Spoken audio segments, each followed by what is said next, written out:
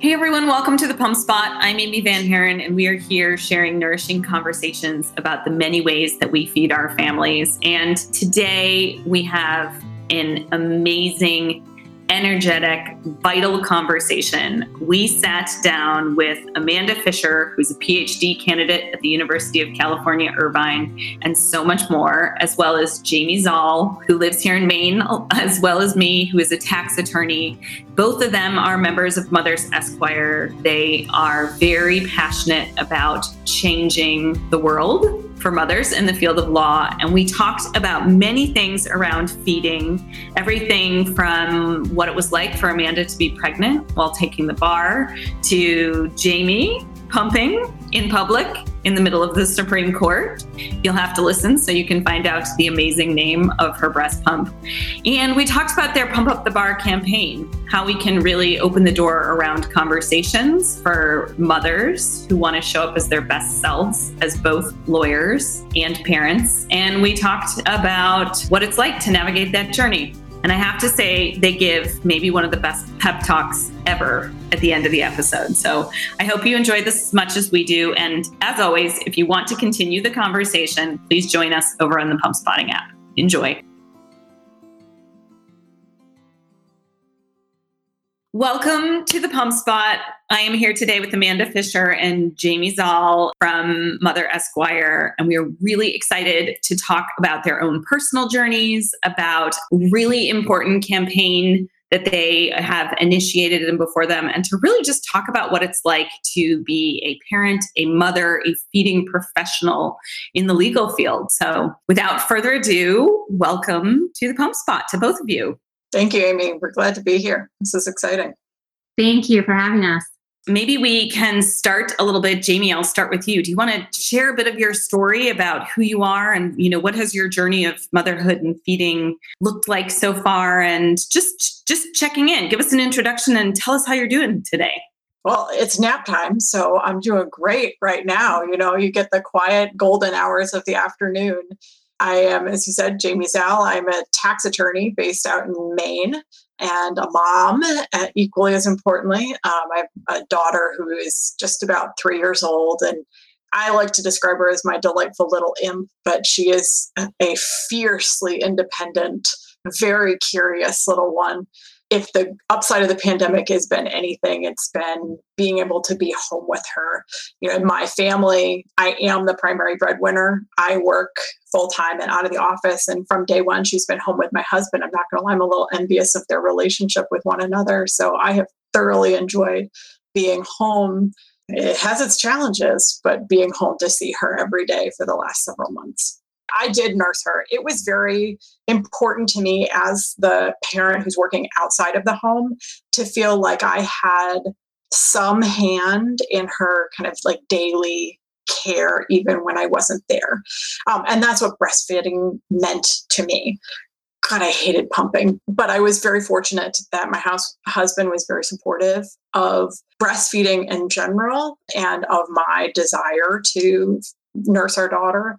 And I was also very fortunate to have an office that was supportive of that as well. They gave me my own little second office to go pump in and a whole other setup.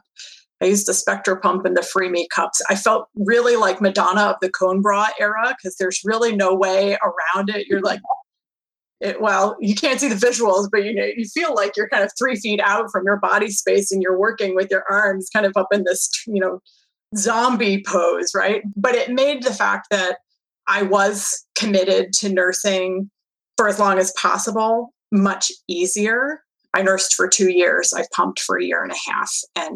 And so that having those accommodations really made that possible. I traveled and I did all those other things too. So my pumping journey, we could talk about it later, is a bit of planes, trains, and automobiles. But the fact that I had that much more support around me really did make a difference in helping me provide for my daughter and giving me at least that mental space to do so I think, and Amanda, we'll get to your story in just a moment, but there's so much gold in what you're saying on many levels. I think the way you worded it, having a hand in your daughter's daily care, is such a beautiful thing, because I think sometimes, you think so much about the feeding act itself and just having to get to the next feed or pumping or storing it and all those logistics. And at the end of the day, to think about it as almost this gift in terms of your care when you're not there, and being able to continue that is such a beautiful thing. And then having an employer in a space where, because the cone bra and that there's almost like a pose of the hands on the keyboard. And, I think probably lots of us have been there in terms of making that happen. And so that's so not awkward at all to be in that space. That's why it's so important. We talk so much about workplace support, and just even that visual, I think, really brings it home to like what it is to kind of be in this phase of life and how much that matters. And so kudos to your employers, kudos to your husband, and to you for all of that. I can't wait to hear about your John Candy moments with the pumping and planes, trains, and automobiles. Amanda, why don't you tell us a bit about you? So I have a 3.5-year-old little boy. Also, yes, fiercely independent. That's a great way to describe this sort of age that they're in. I also frequently call him a three-nager, because he has a little bit of an attitude these days, and it's cute now, but I wonder how things are going to go when he gets a little older. So he's been home with me in the pandemic as well, mostly me taking care of him. That's been a very interesting experience. I'm currently working as a visiting assistant professor at a local law school here, WMU Cooley. I am very, very fortunate that they have been flexible during this whole pandemic. I don't know what I would have done if I didn't have a flexible employer allowing me to work from home and have my son home with me. I'm also barred in California. I'm not doing a lot of practice at the moment, focusing more on teaching right now. And I am a Ph.D. candidate at the University of California Irvine, working on my dissertation, which is about gendered stigma in the legal profession. So all of it ties into my experiences, being a mom, being a woman, being a lawyer, all of the different ways that we tend to identify ourselves. When my son was first born, I worked from home with my PhD program for about 6 months. So I exclusively breastfed. I did pump from the beginning, just so that, kind of as Jamie mentioned, but in reverse, my husband wanted to have more of a hands-on role. And so I would pump so that he could also take part in some of the feedings. And of course, it helped that occasionally he would do the overnight so I could get some sleep. So that was wonderful. He was definitely supportive of the whole process. And then when my son was about 6 months, I went back to full-time practice. And that was definitely an experience. My workplace was wonderful. They were very supportive. I was able to pump in my own office. So, they put up curtains and put a lock on the door and allowed me to bring in a mini fridge. So I kind of had everything I needed at my fingertips. But my son did have to go to daycare, which was the hardest part for me at 6 months. I know 6 months is great. Like, most people do not get to stay home for that long, but it was difficult for me. And the pumping journey from that point got a lot harder. I remember distinctly a day where the daycare lost one of his bottles, and it was full. 8-ounce bottle. It was full of breast milk. And I remember, that just going to pick him up, and they're like, yeah, we don't know where it went. And I was they found it the next day and it was still full. And I was just crushed, because I was like, I'm working so hard to keep pumping, to try to exclusively give him breast milk at this stage. And of course, no blame on them, nobody's fault, but those things just happen. And it was just a very difficult part of the journey for me. Once I started work full-time, PhD full-time, pumping, and then when I was home with him, we were nursing. So that's, I guess, just a little bit about me and my journey. I think it was all worth it. It was wonderful. I'm glad that we did it. So much to juggle and navigate. I think that's true, with anyone's feeding journey as parents, because it's such a time commitment, regardless of how you feed, whether you're breastfeeding or pumping or supplementing or, however it looks, it's all that constant need. And so I would imagine being in a career that requires so much of your time to be documented, to be focused. There isn't a lot of flexibility in space, I would imagine. So can you speak to us a little bit about, for women who are attorneys with children, what is it like? What are some of the unique challenges? What is the journey? What comes into play for you all and for other women in the field? Yeah, well, I mean, you hit on one of the biggest issues, Amy, and that is the fact that the legal profession still by and large is driven by this idea of billable hours. So, that we as attorneys have to put in enough hours in a day, in a week, in a month, in a year to meet our quota, so to speak. I don't know about you men, particularly right now. And granted, I'm done with my breastfeeding journey, but we're slammed. We're busy. Our clients are, in my world in tax, I'm working with companies and businesses. My firm also does a lot of employment side for businesses and companies, et cetera. And in the pandemic, we're fielding questions constantly from our clients about what to do. And these are immediate turnaround projects because it's information that they need right now. So when you combine those two together for lawyers and lawyers who are mothers and trying to navigate pumping, there's, first off, at least for me, this question of scheduling, the practical schedule that you need to stay on. I think if you are not a mother or are not in close relationship with one right now, that maybe you don't think about that. I know I certainly didn't before I became a mother, just like, okay, I need to think about every 2 hours or every 3 hours, or how long can I physically go? It's not just the emotional or whatnot.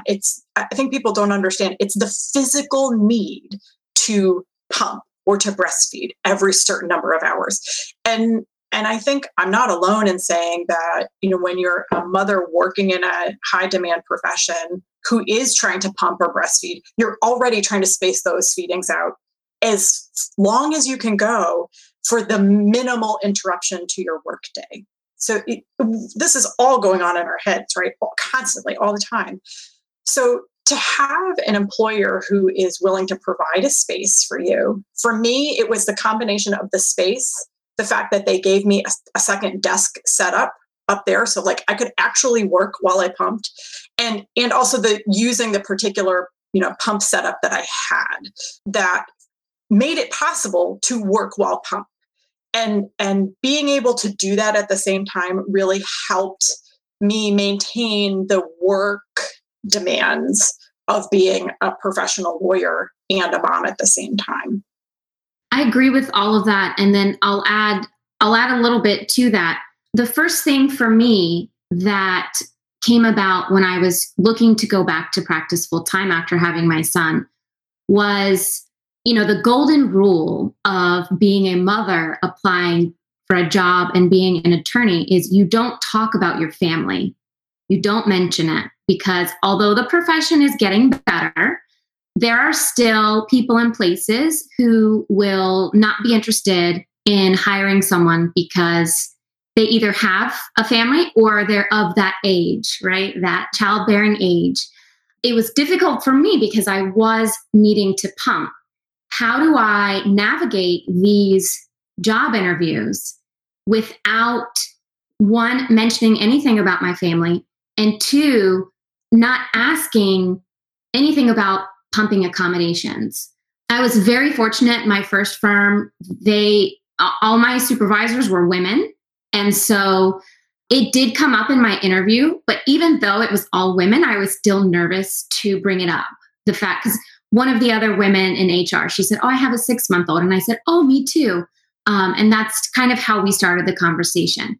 But I didn't mention anything about nursing or needing any accommodations, because at that point in the interview, I didn't want to seem like, oh, if we hire her, it's going to be kind of a burden because she's going to need all these things.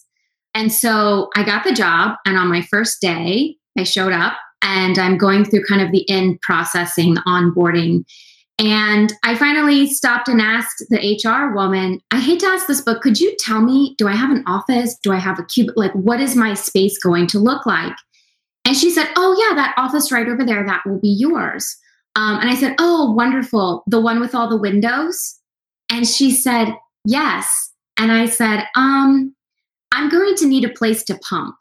I have a 6-month-old and he's breastfeeding and I need a space that is private. And they were like, oh my gosh, I can't believe we didn't even think about this, because many of the women there had breastfed. But again, as Jamie kind of mentioned, when it's not you and you're not in that moment, it's easy to sort of forget about. And so they found me a space for that morning, which was a very old storage room that the door did not lock, which made me very nervous. But they found me a space. And then by the end of the day, they had put up blinds and put a lock on my door. So that was wonderful. But even now, as my son is no longer nursing, whenever I'm in interviews with people, I don't bring up my family as much as possible. And so I think that's a unique challenge to probably not just women in law, but women in historically male-dominated professions. And so through my research, one of the terms that has now become one of my favorite terms is a sociological term of a greedy institution. And it's an institution that sort of demands all from the people within it. So a common example is the military.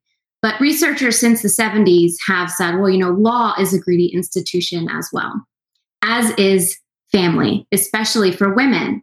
And so it's kind of navigating these different identities and having multiple greedy institutions that we have to decide at what point are we going to pay attention to which one.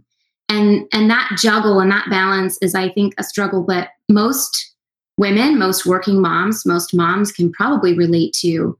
But it's not always a greedy institution like it is in law. Without those billable hours, if you're not producing, you're not valuable to your company. So just been an interesting journey in those ways.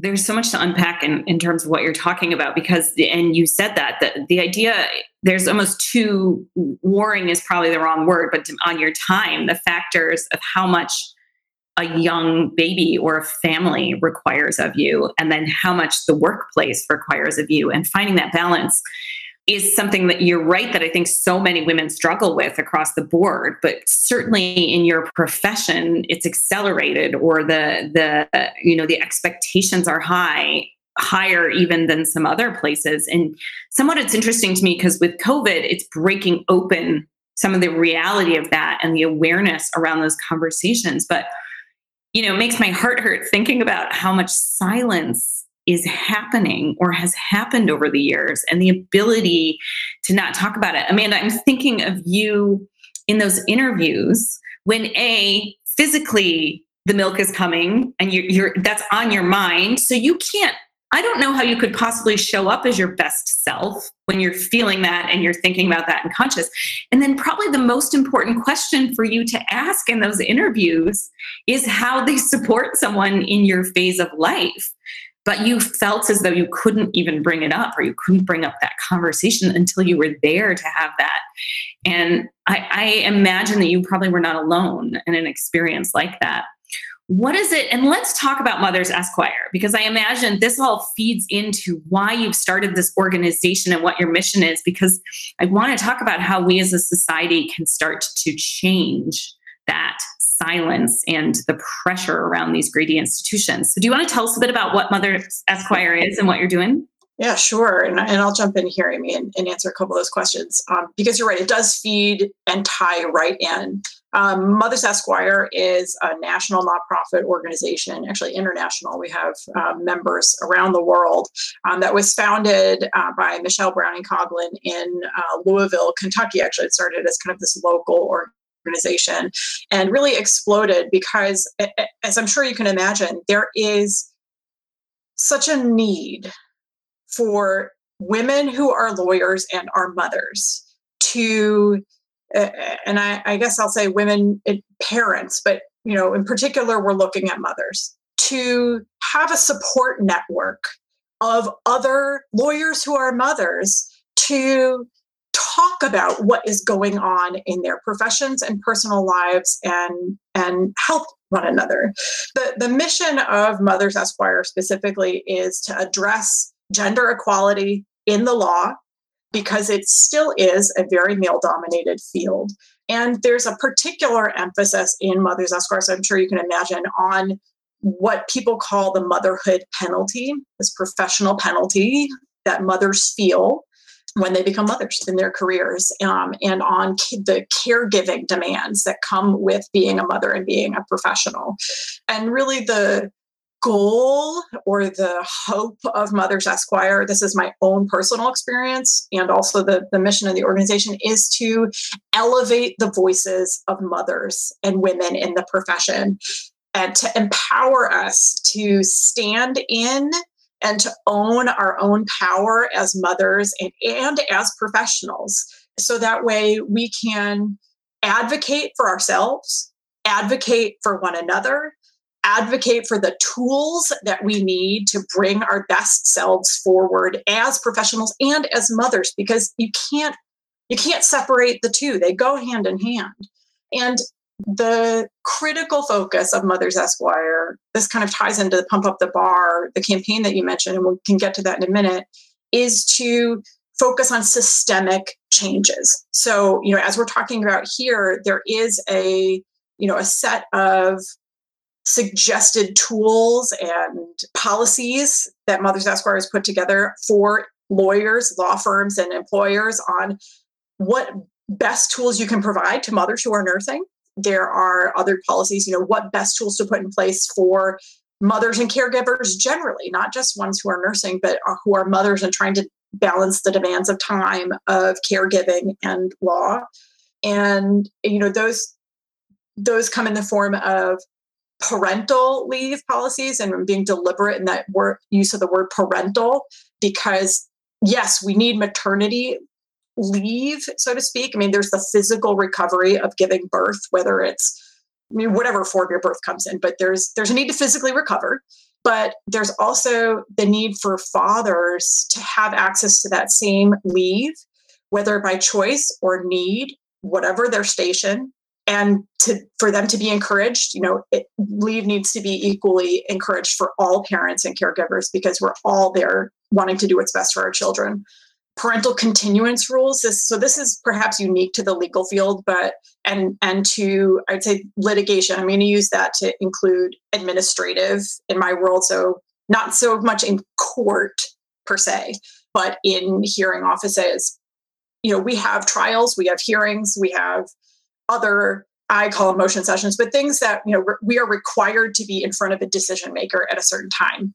And those days that we're supposed to be there are set by the decision maker. So the idea of a parental continuance rule is to have the decision maker, the court or the state agency or whatever it is, federal agency, acknowledge that we need to reschedule whatever it is that we're there for, to allow time for parental leave or a sick child or a sick family member they are caring for, or, the care for the parent because of something, parental.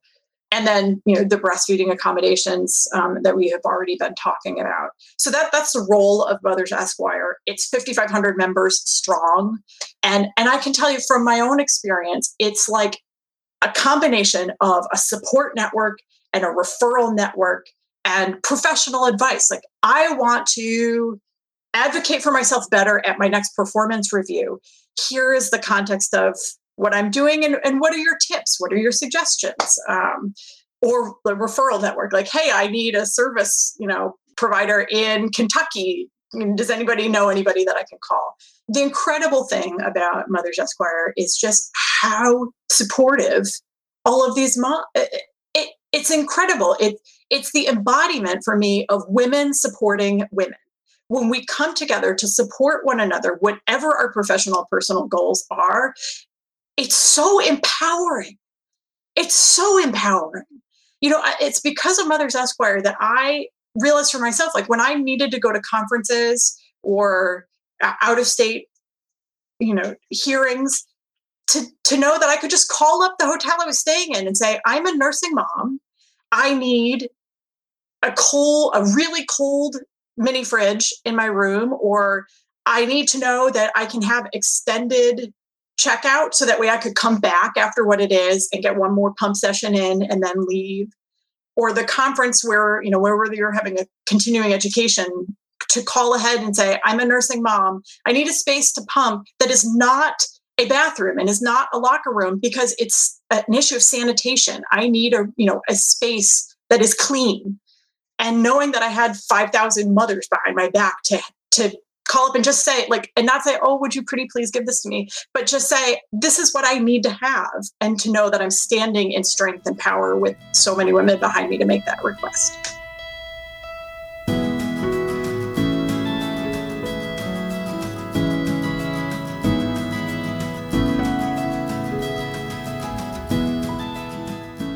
We'd like to take a quick break to say we welcome all of you to download the Pumpspotting app and join the conversation. We would especially love to hear your story, your experience, your questions, if you too are a parent or mother in the field of law. And if you are an employer or you would like for your employer to offer breastfeeding support, contact us through the pumpspotting.com webpage. We're happy to tell you more about pumpspotting at work and how we can support you and your workforce.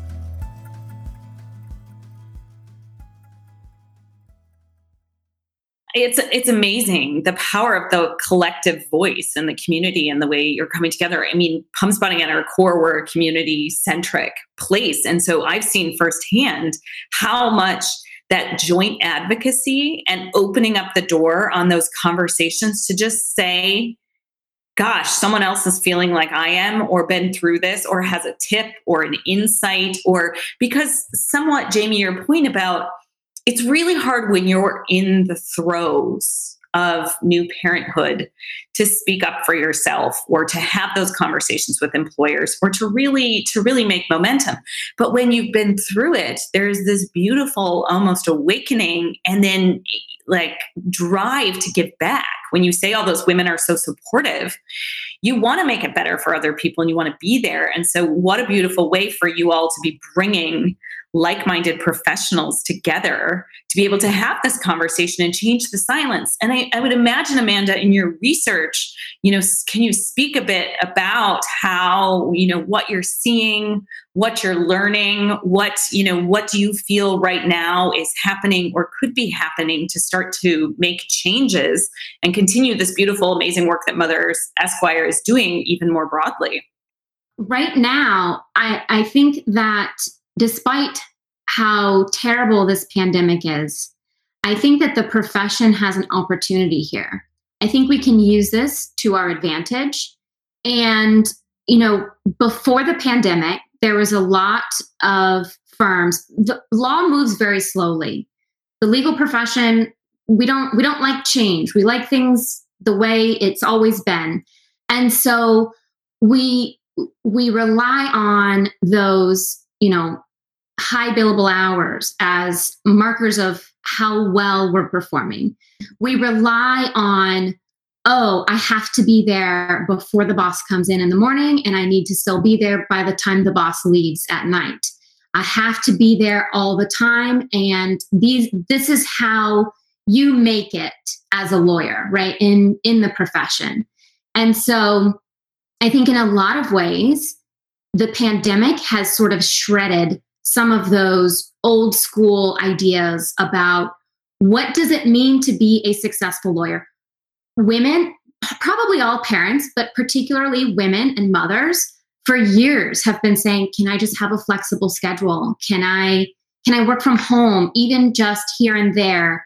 Or just asking for, a little bit of accommodations. And I think that's probably my word for the day is accommodations. I'm going to talk a lot more about that in a moment when we talk about pump up the bar. But it just seems that, okay, so now we're realizing our employees, right, us lawyers, we can be productive, we can be successful, even from home, even working kind of random hours, whether it's, I get in a big chunk of time when my son's napping, and then I may not get in a big chunk of time in the afternoon, but then when he goes to bed, I can get in another big chunk of time. And so I think that this is a huge opportunity for the profession just to kind of shift our expectations on ourselves, on one another, for people in positions of power and authority, their expectations of their employees. And it gives us a chance to shine and to say, hey, look, here, I can do this, to kind of prove ourselves and prove that what we've been asking for so many years is not unrealistic and it's not untenable to the profession. So I hope that answers your question. I did want to talk a little bit about our Pump Up the Bar campaign, if that's okay, because I think it ties in. Absolutely. And I would love for you to speak a bit, not just about the campaign, but also why it's so necessary. What is happening with the bar exam? What is the experience like for women who are in it and women who are mothers? And so I'd love for you to tell us what that experience is like and what you're doing to really change things for the better around the experience. I'll start with a brief anecdote, and I promise not to talk forever. So I was pregnant when I took the bar exam in California. And Jamie's story a second ago about, I knew to call the hotel and ask for these things. I didn't know anything. I knew nothing. I didn't know who to ask. I did not know about Mothers Esquire, unfortunately. And so I called the hotel when I made the reservation and said, I need a fridge. Is that going to be a problem? And they said, nope, no problem at all. I didn't give any details, but I have dietary restrictions and I was pregnant. And so I was like, I'm not taking chances on a 3-day California bar exam. I'm bringing all my own food. So I got to the hotel and I went to check in and I said, I called and, wanted to make sure when I booked it that there was a fridge. Can you confirm that? And they said, oh, we ran out. And I said, okay, this puts me in a little bit of a predicament. But I didn't feel empowered. I didn't feel that I had a voice. I checked in, I went to my room, and I was so flustered. I was like, I don't know what to do because I have all this food. And I know that this food is going to be okay for me to eat while I sit for a 3-day exam. And so eventually I wrote a note to, they had some system where I could kind of send an email. And I just said, I'm pregnant and I have dietary restrictions and I'm not trying to kind of be a stickler about anything. I really needed a fridge and I'm flustered. I'm upset. I'm flustered now because I don't know how and where and when I'm going to eat for the next 3 days. And so they were great. And they found a fridge and they brought it to me. But it was that moment of I'm here by myself. I'm here for 3 days. All I want to do is take care of myself and my child and get through this bar exam. And I don't know how to do that right now. And I think that comes through a lot with what we're trying to do with Pump Up the Bar, because it's not clear accommodations for people who are pregnant, for people who are nursing, for people who are menstruating. It's not clear what you can ask for, what you can bring in to the bar exam. The bar exam across the country is anywhere between 1 and 3 days long. And so up until the pandemic, you have to be there in person. So you go in and you sit for these 3 to 4 hour long sessions of this test that you just spent years prepping for. You went to law school, you did a whole bar prep program, and now the day has come, right? Or the days. And it's not knowing. There's not a lot of information out there. And so the Pump Up the Bar campaign is really about making sure, 1, that there are policies for these 3 things. And 2, ensuring that the policies are accessible. Because I was pregnant. I didn't even think maybe I need to ask for more time. Maybe I need to ask. I couldn't have a water bottle with me. I actually almost blacked out on the afternoon session of day 3, which had never happened to me before. But I'm assuming because I was pregnant, I'd been in this stressful test for now 3 days.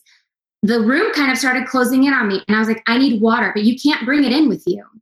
So I had to leave the test, go out to the hallway, find a water station that actually had water, because the first one I went to was empty. And it's just, you're going through all these things that are unique to you because you're either pregnant, nursing, or menstruating.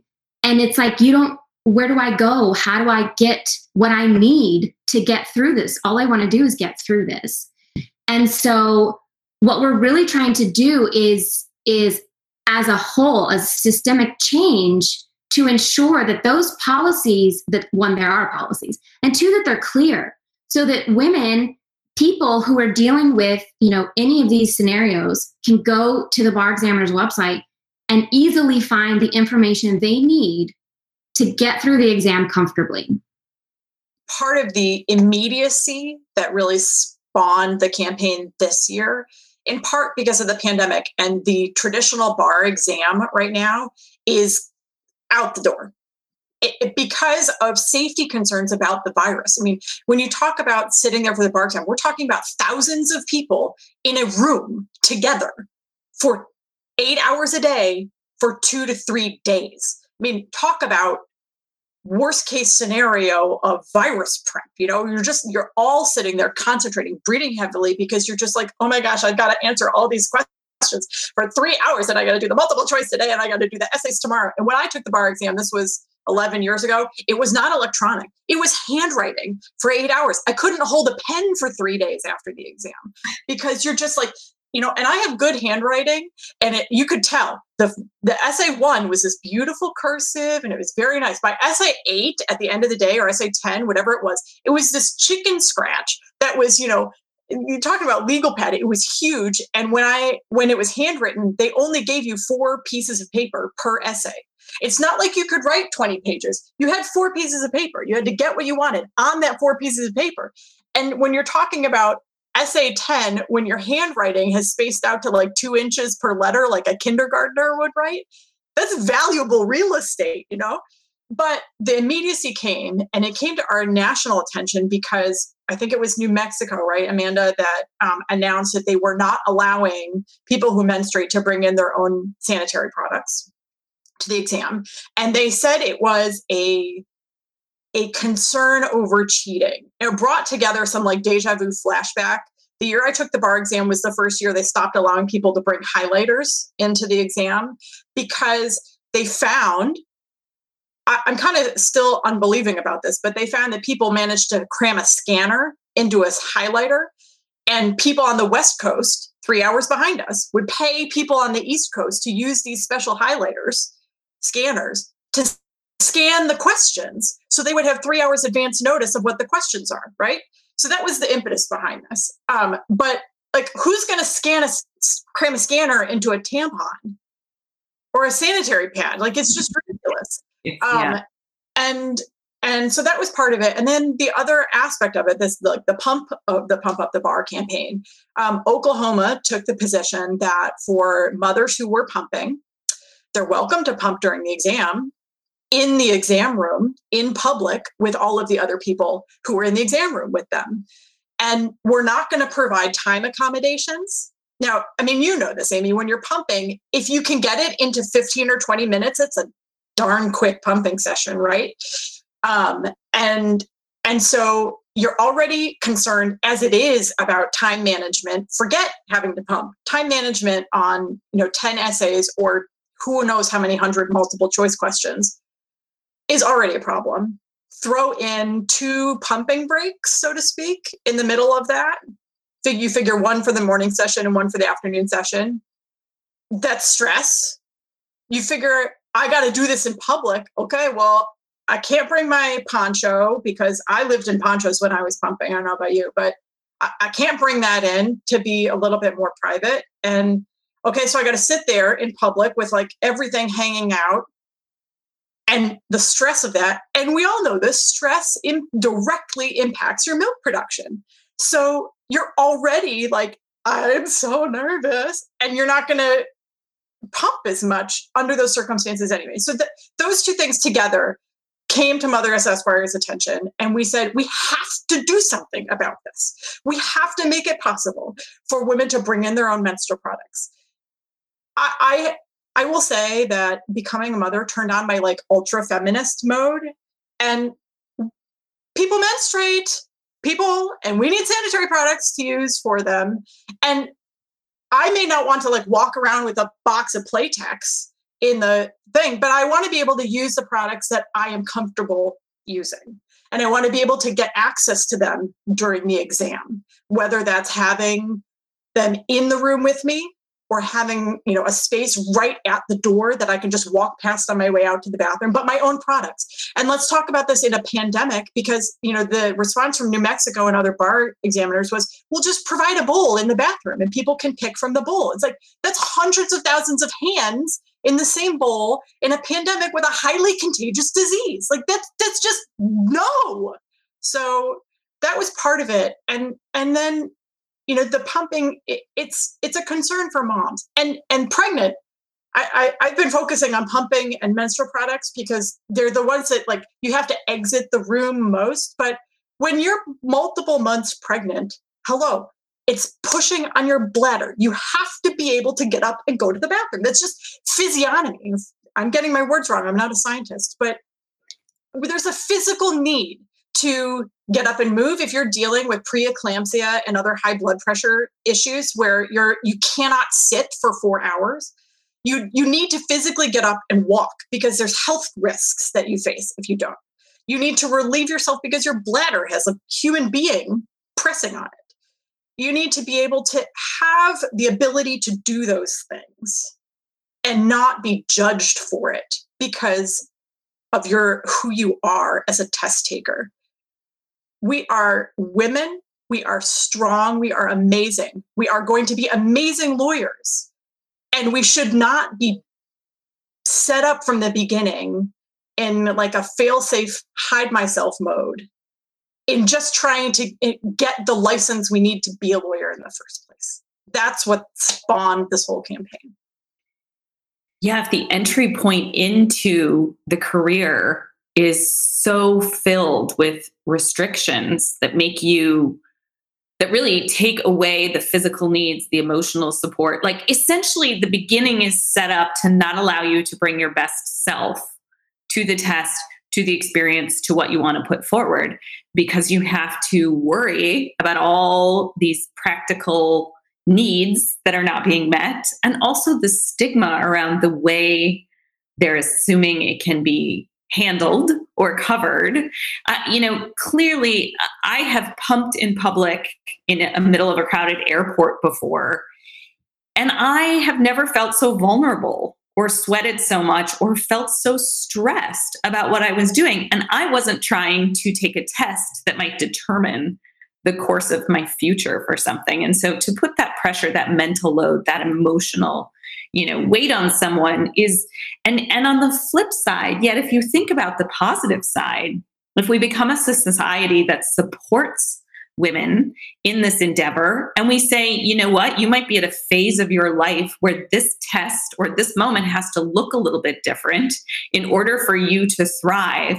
Our entire society thrives because we are allowing you to flourish as the professional, the lawyer, that you could be to serve our world in this better way.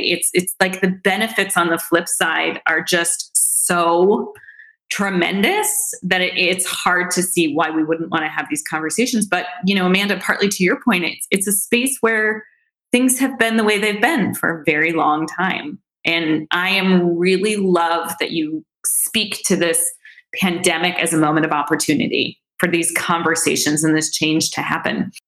For what you're doing with the campaign and Mothers Esquire, how can we, whether we're in the field or outside the field, what are the steps we can take to help support this campaign, to help open the doors around these conversations? Can you give us a bit of, direction for how we can start to be part of the change? So one thing that you mentioned earlier was this idea of silence. And I think that we need to talk about it. We need it to be out in the open. And then Jamie said, we're women, we're mothers. It happens. This is just part of who we are. And I'm born and raised in the South. And so you don't talk about those things, right? It's just not done.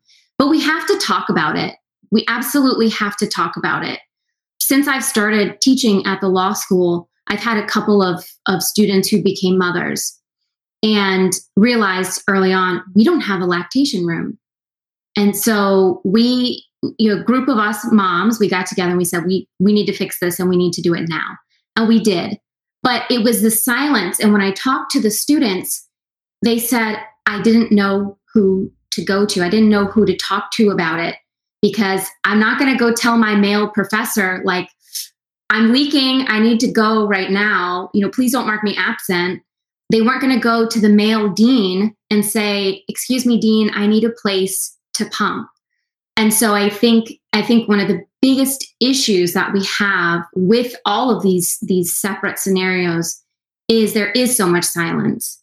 And, the people who are going through it in that moment, how I was in that moment, I was scared to talk about it. I thought there would be stigma. I thought that people would look at me differently and treat me differently. And I didn't want that. I just wanted to be the same as everyone else. And so now that I've been through it, I try to make sure that we're talking about it, that we are bringing it out into the open. We're shining a light on it. And we're saying it's okay to be who you are and need the things that you need to be successful.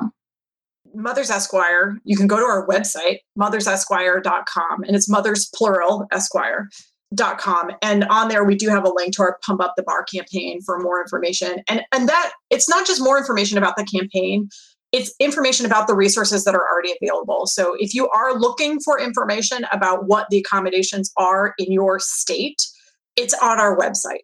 So it will tell you if Colorado already provides lactation rooms or already has a policy about menstrual products, it's there. As part of the campaign, we're hoping to encourage universal adoption of policies among the states. And as that changes, as states pledge to join Pump Up the Bar and pledge to provide these accommodations, we'll be updating our website with current information. There's information about, news coverage of the impacts for women. There's also a page directed towards mothers. Like, here are things based on our own experience collectively as mothers, as lawyers, and as test takers. And we're focused so much on the bar exam because it's being held right now. Typically they're the last week of July. Because of the pandemic, they've kind of spread across the fall. But that's why we're focused so much on the bar exam right now, as opposed to the profession generally. And we'll get there. We are working on that too. There's also a research page for mothers so that way, if you find yourself in Amanda's position or your students, here are the things to ask for. Here are the ways to ask those questions. Here are things that we think you're going to benefit from. Like, I wish I had XYZ, whatever it is during the exam. And that phrase, knowledge is power. For mothers who have the knowledge about what to ask for and how to ask for it, this was my experience. It puts you in a position of power and empowerment, knowing that you don't have to flounder and figure out, who do I call the male dean or do I call the bar examiner overseer? Who? So that resource page is there as well. It's really, really amazing. How much passion and enthusiasm and support you both are bringing to this, and what Mothers Esquire is doing broadly to really help bring the resource and the advocacy and that, connection to everyone. I'm so inspired by it and really impressed. And it takes a lot of strength, Jamie, to your point, to do what you all are doing, what every mother is doing, but certainly in the field that you're in. And so before we wrap up, I would love for each of you to put on kind of your superhero cheerleader hats. And when you think about all the other women in your networks and not yet in the networks, but out there about to take the bar test or the bar exam, in the exam, practicing, all those women, can you just give them a little pep talk from each of you about what they should keep in mind and what you want to say?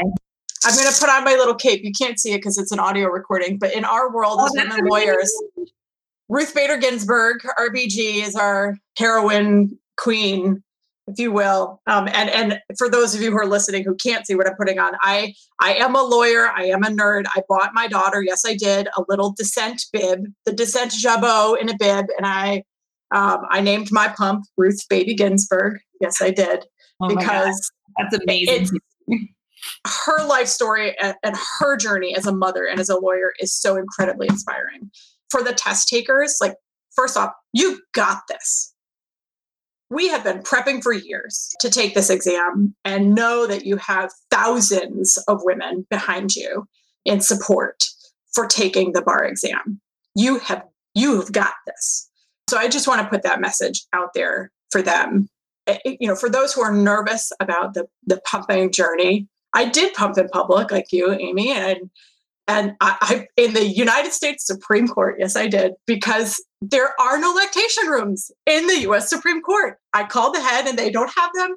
And when you are there to hear an argument, you have to wait in line to get in, and there's a limited number of seats. I was not about to lose my place in line. So I pumped in public with my poncho, with my Ruth Baby Ginsburg. Know that if you are, I would just say for mothers who are taking the bar exam, know that you are supported in your needs as a mother. Mothers Esquire has you, I have you, and your needs to provide, to my thrust in pumping. You are so held up and supported to provide that daily care for your child the way that you need to provide it. I think the point of all this is that we have the knowledge and we have the choice. And I just want to give that message out there to the people who are taking the bar exam right now, that we're here for you with the knowledge so you can make your choices that you need to put your mind at ease to take that exam, because you're going to be an amazing lawyer and we're going to launch you off into the world of law. Wow, that's really difficult to follow, Jamie, but I will do my best. So I'm working with a lot of graduates who are taking the bar at the moment, prepping still to take the bar, who should have taken it a while ago. And what I keep telling them is, you all are warriors. Not only have you just graduated law school, not only are you doing all of this during a pandemic, most law schools right now, we're not having graduations. So you didn't get to have your moment of celebration. You didn't get to have that sort of capstone to say, look at what I have done. You didn't get that. You are now prepping for an exam that you don't know what it's going to look like, it has changed so much over the course of the last few months, and it keeps changing. It's constantly changing, especially here in Florida. You're all warriors, every single one of you. And those of you who are doing it, who have kids, are just even bigger warriors in my mind, because not only are you sacrificing yourself, but your kids are sacrificing the time away from you to study. It will be worth it. Everything that Jamie said, I just amplify that 1,000 times. It will be worth it. We are here for you. If you feel like you can't speak up, you can't ask the questions, please reach out. I'm happy to ask any questions. I'm happy to, find information, provide the knowledge, or find the knowledge that's necessary for all of you to be successful. And then for everyone who's already in the profession, all of us who are here, I think that Mothers Esquire has been such an amazing organization in my own life. And I only came across this very recently in the last few months. And so I was just, my mind was blown. How did I not realize? Of course, there's this incredible group of women, mothers, who are supporting one another and helping one another. Of course there is, because we all know how hard the struggle is. And so I hope that we continue to grow, and I hope that more people understand the value in reaching back down to help pull others up to where we are. We have made it through the bar exam. We are in the profession. We're in that place where so many people hope to find themselves. And it is truly a privilege and an honor. And so all I want to do is help bring other people up to where I am, particularly parents, mothers, women, because it's extra hard. It's extra hard for all of us. And so I hope that this spirit is contagious. And I hope that we can continue to spread it, to others, and that the group just grows beyond measure.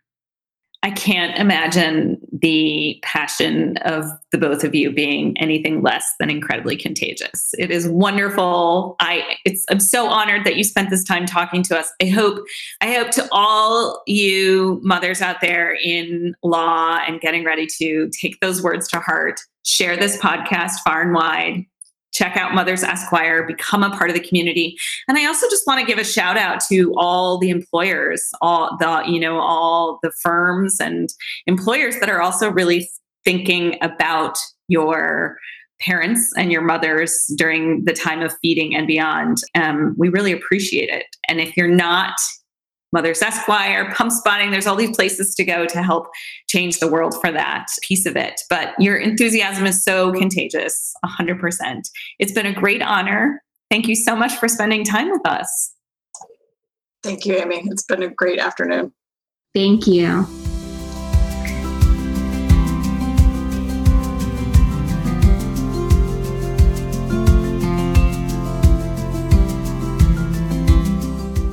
This has been the Pumpspotting podcast. We'll be continuing the conversation and hanging out over on our app. We hope you'll come by to share your story and thoughts. And if you haven't already downloaded Pumpspotting, it's quick and easy to set up your profile and join the community. Thank you so much for listening, and thanks to our wonderful production team at Pitchwire, who partner with us to bring you these stories. We'll see you next time, and remember, you are capable, you are radiant, and you are not alone.